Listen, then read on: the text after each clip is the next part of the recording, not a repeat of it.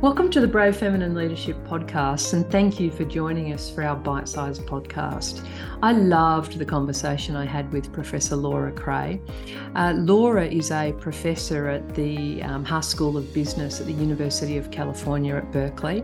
She's an expert on the role of gender stereotypes and mindsets about gender on workplace behaviour, including negotiations and leadership and ethical decision-making. In 2008, she founded the Women's Executive Leadership Program at Berkeley, and as an alumni, I highly recommend this program. We had an amazing conversation and we talked about so many different things, about the backlash in asking for raises, the B word, women as pushovers, difficult, not quite this, not quite that, and never able to find the acceptable middle ground. Does that sound familiar? Thank you for joining, and I really hope you enjoy the conversation. So there you are, you're teaching negotiation. How did that path lead you, more broadly to where you are today, where there's a real gender lens on all of that? Yeah, so it's sort of a funny story because, kind of broader background information about me is I grew up in a family with 4 girls and all within 6 years of each other, and I'm the third in line. And so, my mom and dad, very traditional, sort of intact family, my dad, the breadwinner, but because I didn't have brothers and there were so many of us, girls around, I had no awareness whatsoever of like gender being an issue, out there. And, some of my friends who grew up with brothers, they'd say, well, he got to stay out this late and I had to be home by this time. And I just didn't have any experience with any of that. So it wasn't even on my radar at all to think about gender. And it was actually a student in the class the very first time I taught it, where, a lot of the textbook learning about negotiations is about these heuristics and biases, and, people can be overconfident or, anchoring on a particular reference point without considering other reference points. And so it's just very, this is how the brain works, and this is how we interact with other people. And a woman in the class raised her hand and said, Professor Creagh, could you, this is all well and good what you're teaching us, but I'm just curious, what difference does gender make? I was like deer caught in the headlight because I literally hadn't thought about it. I'm, embarrassed to say, but it was also part of the zeitgeist of the time because so what did I do in that moment? I said, that's a great question. Here's what I'm going to ask you all to do. I want to know what you think the role of gender is. So I'm going to give you a homework assignment, and I want you to write an essay on the role of gender, and I will compile it and we'll have a conversation about this in the next class. So I stalled effectively. And then after the class, I, have a number of colleagues around who were mentors and experts in negotiation. So I did go up to one of my male mentors, a very famous negotiation scholar. And I said, do you ever get this question? Like, how do you answer it? And his answer was, I say, that's not an interesting question. And I was like, okay. And, I think I just knew intuitively what he didn't finish saying is, it's not an interesting question to me. Yes. Right. And so from there, I thought, I think it, so then we compiled the data from the class and found that, basically there's a stereotype that exists that suggests, people think that men are better negotiators than women.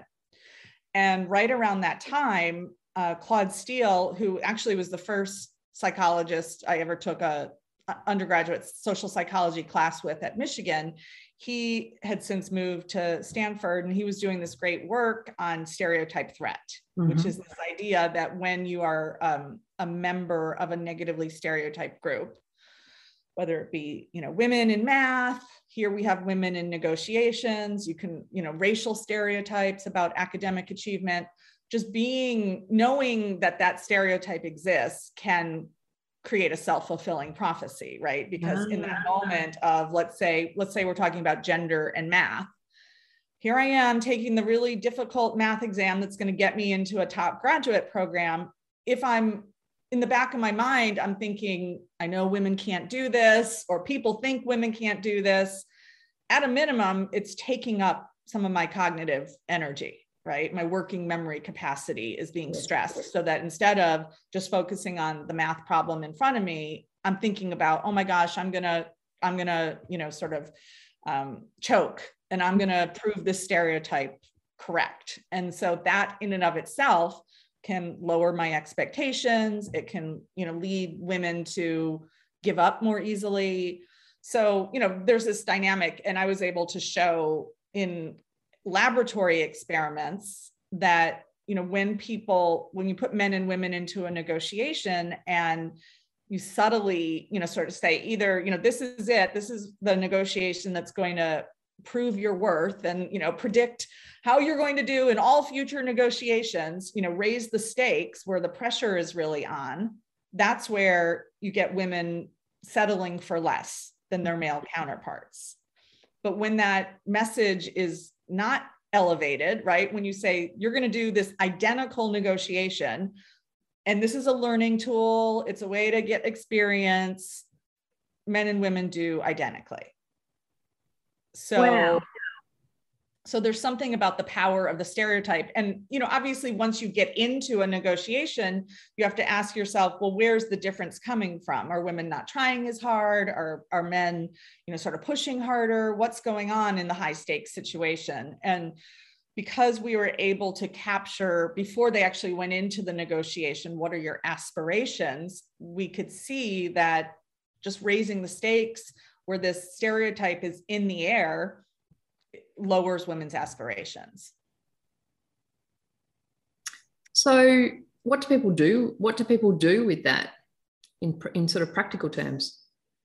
Well, you need to be aware that this is, an additional burden that you're shouldering, and then counteract it, right? So there's a whole host of, sort of techniques that practices, sort of hacks, so to speak, that you can engage in before to psych yourself up. And one of them that's very effective is just called self-affirmation, right? So just connecting with, what are your core values, right? And so before I go into this high pressure negotiation over, salary or what have you, I'm going to remind myself that, the most important value in life for me is integrity, is, sort of truth.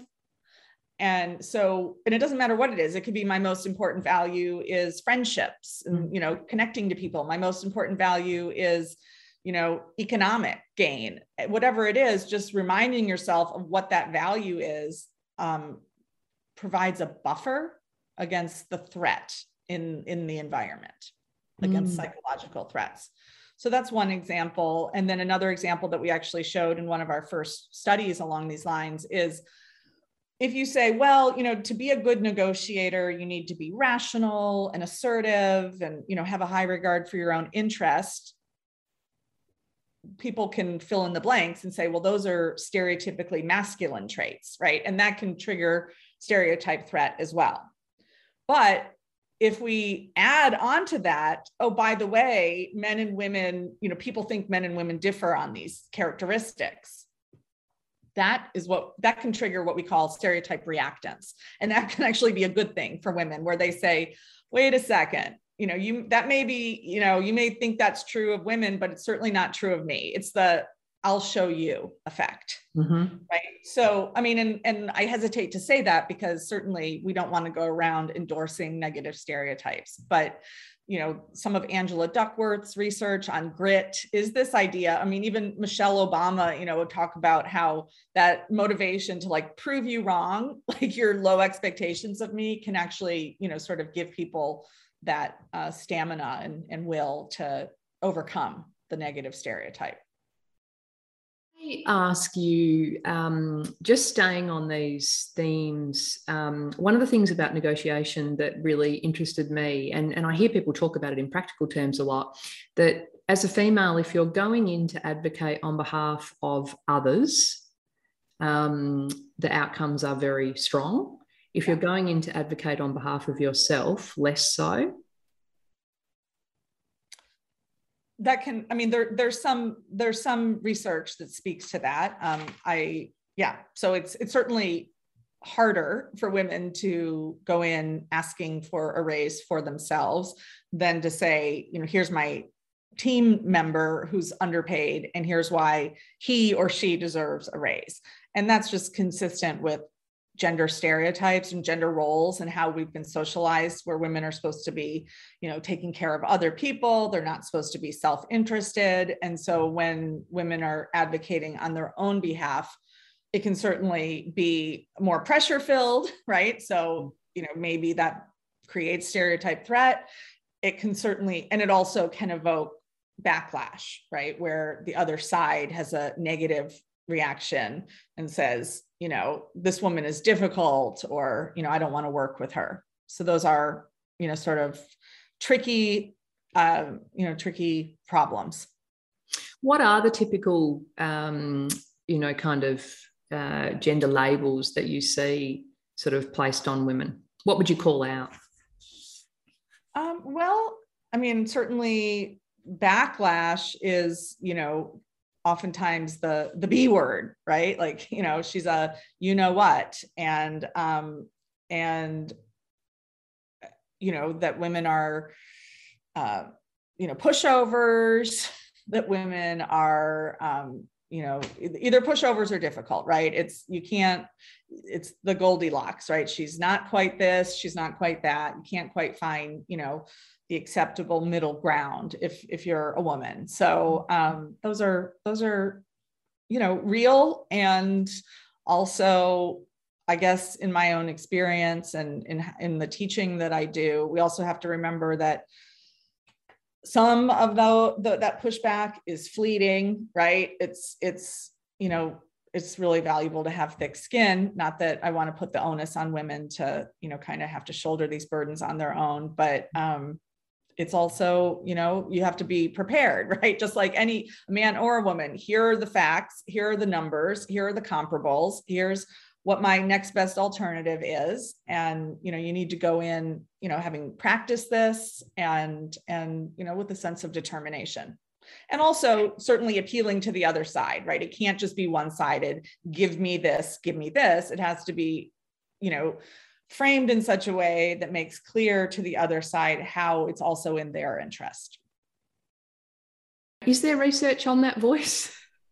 Well, definitely. The voice isn't, there may be individual differences in terms of the narrative that we tell ourselves, but we have to remember, like, we are social beings. That voice, by and large, is coming to us through our culture, right? And subtly, often below the level of conscious awareness. So we think it's like, oh, this voice must be true. And so I think we all need to, teach our daughters and everybody really to, keep a journal. That's the best, right? Just keep the journal with, this is what she said to me, not, and that way one day you will have all the evidence in front of you where you're like, and then you can share that with somebody who's junior to you, right? And say, you have to have a healthy detachment from other people's feedback. Feedback is great, but sometimes feedback is, you have to have that own, your own sense of discernment and truth.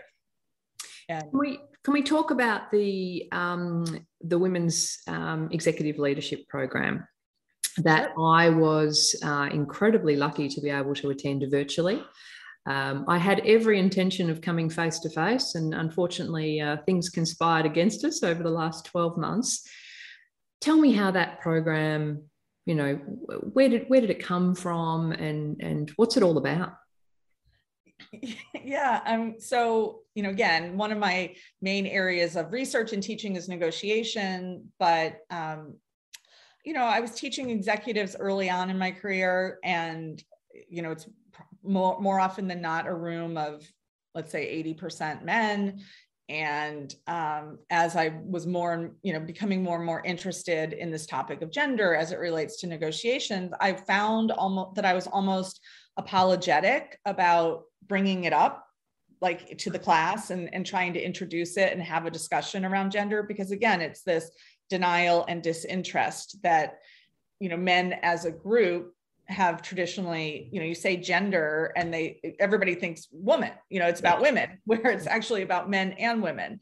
Or you say feminism and people think bias, yes. right? Like not rigorous, right? And so I'm trying to have a serious conversation. And even though in the negotiations, literature and training, I mean, the idea of like cross-cultural negotiations, which is like this group of people who are this way and this group of people who are this way, people love that, but somehow gender was like, I couldn't quite work it in edgewise. And so that's when I said, I know that people, like, there's an audience for this. And so we need to create something that allows these conversations to happen. And so then I, also thinking more broadly, it's not just about negotiations, it's about networking, it's about social influence, it's about leadership styles. And so I basically ran through my Rolodex of, top faculty at Berkeley who, by and large are also research faculty. So I wanted it to be evidence-based, science-backed, cutting edge, and, put this program together of a 4-day experience. And, when we first started it, it was, we had to build demand, right? And Yeah. so it would be like, okay, maybe there's some women on campus who are staff who want to, attend. And, we practiced, we made mistakes, we, sort of refined it. And then, fast forward, I guess 13 years now. And it's just the most delightful experience to have people from around the globe coming, multiple times a year and really just hunkering down and, trusting us and learning from each other. And, I forget because, this is what I do and this is the research that I do. So I know how much, gender bias is out there, et cetera. So it's really amazing to me when, women come to this, and often with trepidation. And I don't know if I want to be in a women's program as opposed to how's women's leadership different. And I say, these are all leadership skills that are important for everybody, but it tends, we need to carve out the space to talk about gender. And it's just amazing to see women, quite successful women in their careers, who we've all had these same, sort of gender-based experiences, where really for the first time, some of them are realizing that this is not personal. This is something that transcends all of us, and it's structural, it's, baked into the system. And although that can be a rude awakening and, sort of depressing on one level, it's also liberating, because it's not personal. It's not about you. It's about, society. And we have to stay in the game. We have to be knowledgeable, and we have to, get our game on, to navigate these obstacles. And then we need to strengthen our desire for leadership so that when we are in positions where we can affect change, we know what to do and we're ready to act. Yeah, that's very powerful. And it's interesting, what you said about people realizing maybe for the first time how structural so much of this is, including the mindset, including that voice and where that's kind of come from.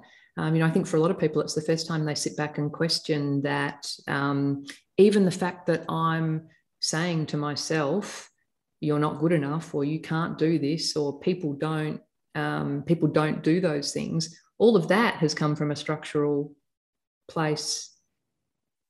Yeah, well. Absolutely. Yeah, right. I mean, it's it's an accumulation of experiences and, sort of how we have been treated, how, any shortcomings have been interpreted. And so, as a big sort of theme that's woven throughout the program is one of growth mindset.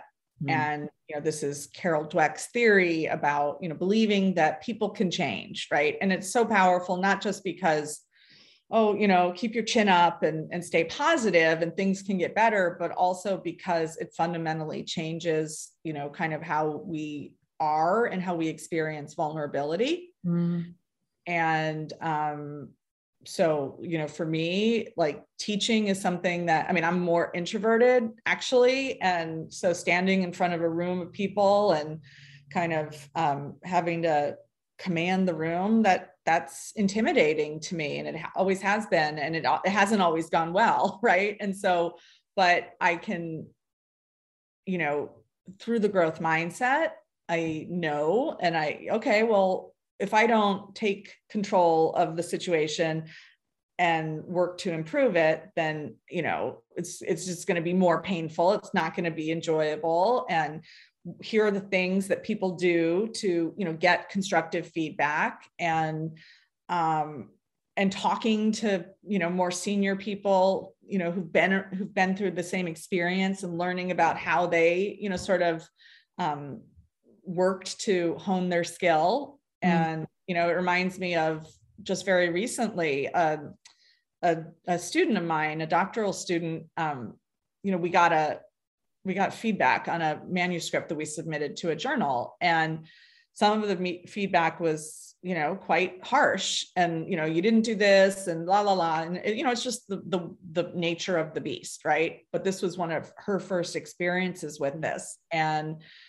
she said, I don't know if I'm suited for academia. Maybe I should just wrap up and, go into an industry job. And I said, I'll support you, whatever path you want to choose, but don't make that decision based on just this feedback. I'm like, do you want to see? I can dig up some letters I've gotten. It's just, the way it is. So it helps, so the growth mindset actually enables people to be more open with mistakes they've made in the past, or, sort of challenges that they have faced, and it gets better, and here's how you do it. And, after whatever, your mechanism is for dealing with, critical feedback, whether it be, taking a yoga class, having a glass of wine with friends, whatever it is, you need to have those tools in place. And again, not internalize it. This is not feedback about whether you're a good person, whether you're a good scientist, whether, you have what it takes. Okay. So 2017, an article, Changing the Narrative, Women as Negotiators and Leaders. Yeah. How do we define masculine and feminine leadership traits in the first place? When people use that kind of language, what are we talking about? Well, masculine being very assertive, risk-taking, high regard for, self-interest, and not willing to go in and tussle and, sort of be hard charging. I think that's a stereotypically masculine way of negotiating. And, in a fixed pie world, right? If we have, $100 bill that we're trying to divide up between the two of us, if I'm, pushy and intimidating and, just stubborn, I probably will get more than $50 of it. It's in a very short-term sort of zero-sum way. But we know that negotiating, that's just a very small part of what negotiating is. Negotiating is also about growing the pie, finding opportunities to make, sort of good trade-offs so that we can get to win-win, and we both walk away with something that is important to us. And so these integrative negotiating skills require openness, curiosity, asking the right questions. And so some of my work actually has flipped that stereotype on its head of what it means to be a good negotiator, which people often think of these masculine traits, and said, good negotiators have good listening skills, are verbally communicative, are, open. Just telling people that, and then putting men and women into the identical negotiation that we did in those other studies, women actually outperform men. They claim more of the value when they're more confident going into it, because those traits resonate with them, because it's a stereotype about, feminine skills. I hate to be like, men are this way and women are this way. So we can say, even as a stereotype, and we don't even have to connect it to gender, that when you frame negotiation in those terms, which anybody who teaches negotiations is going to tell you, those are in fact traits that are very important, then women are like, I can do this, right? Gender deafness. So the women being the only voice in the room and not being listened or heard, that whole concept, it's real. So, I mean, has your research shown up any ways that women can deal with that? Well, I mean, it's hard, right? I mean, so some of it is, related to, ethical standards and, sort of taking into account, again, more than just this short term, we want to, get in and get as much as we possibly can. We also want to create a relationship. We want future business. We want to have, good reputation. So we get referrals, right? So this concern for everybody at the table is something that, just at a young age, on average, women have been socialized to pay more attention to. Part of it is just because we operate within a hierarchy, a social hierarchy, a gender hierarchy, and women tend to be, lower status and lower power. And so we're going to be more vigilant to, sort of other people and what effect these actions are having on them. And so that's actually, so the example we use in that article is about Sallie Krawcheck in Citibank. And, she tried speaking up at, around the 2008 financial crisis. They'd done, sort of a deal with clients that ended up losing them a bunch of money. And she argued that, the clients had sort of been misled and that they deserved a refund. And at that time, no one would listen to her. And she, was sort of stripped of her duties. And it was, kind of a tragic ending, but she's now gone on to create, women-centered investment company. And she's a very vocal sort of advocate for women in finance and business. So, I think there's a happy ending to it, but, I think it's about, in my own life, right? Like trying to remind people of let's just not focus on what the upside gains are to taking this risky strategy, but what are the potential downside losses? And is there an alternative that's better? Right. And sometimes, you have to, kind of say, wait a second, let's think through this and not just focus on, sort of confirming, what we hope to be true, but also considering, do we want to be on the front page of the newspaper? Do we want this to get out, in the marketplace more generally, and advocating for a more cautious and, again, integrative approach? I don't think you're going to convince people to say, give up your profits, right, in favor for someone else. But again, through this negotiation mindset of win-win is possible, we can expand the pie. There are other ways to grow our business in ways that we can also, strengthen our relationship with these other parties. It was talking about that there were 6 out of 15 females, and a lot of commentary around, the dynamics really changed in terms of the collaboration and those sorts of things. And I guess the change when females left and the balance that people actually called that change out. Yeah, and that's, a nice, sort of real world example of how, again, because of how we're socialized, having women at the table changes the dynamics at the table. Mm-hmm. And so there's some actual, like, sort of experimental evidence of this as well, laboratory-based work by Anita Woolley at Carnegie Mellon. And what she found, she was studying what she called collective intelligence, right? So is there a property that emerges in teams that is, some teams are just fundamentally, more, quote, intelligent than other teams. And, obviously it's not just about adding up the IQ of every person at the table, but is there a way in which teams operate that sets them up for success across a variety of different domains, whether it be negotiation, a moral dilemma, brainstorming task, you name it.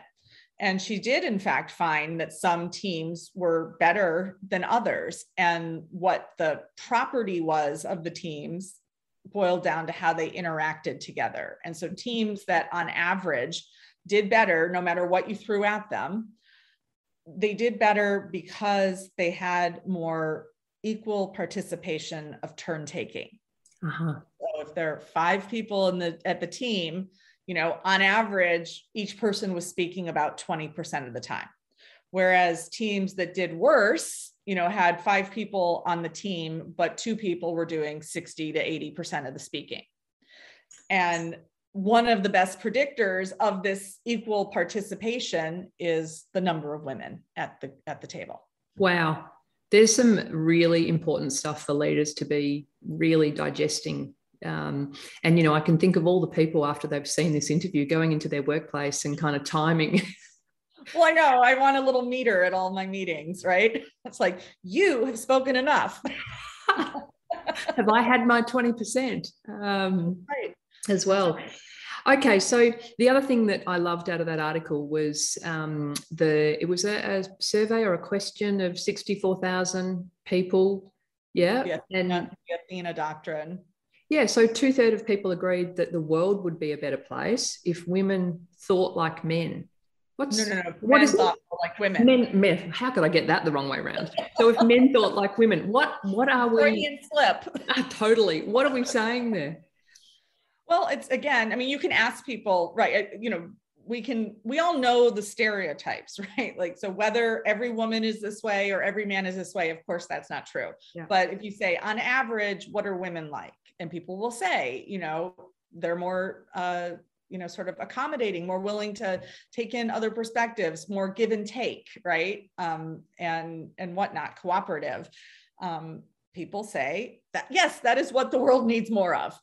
Not the things that we associate with masculinity. And that's not to say that we don't need assertiveness and risk-taking and all of those things, but because the world has largely been run by men for a very long time, and we all can look around us and see, whether it's climate change or war or, you name it, we all know that we need to correct course. And what people are saying across the globe is that we need more of that feminine style of leadership. Laura, the final question I ask of everybody in the series is, from your perspective, what does brave feminine leadership look like? And do you think that needs to change?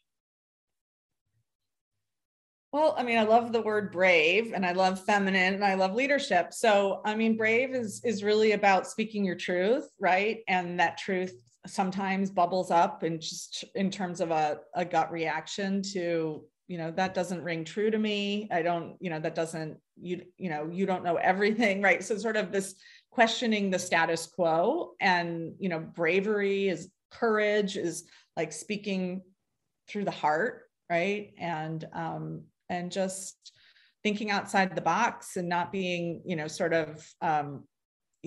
being an independent thinker and being willing to speak your truth. And that's not to say that there aren't sometimes consequences and costs for doing so, but not, sort of allowing that to stop you, right? Because for me, that's like what living a life of meaning and purpose is about. And so I don't think it needs to change. I just think we need to grow that muscle, and really keep it alive.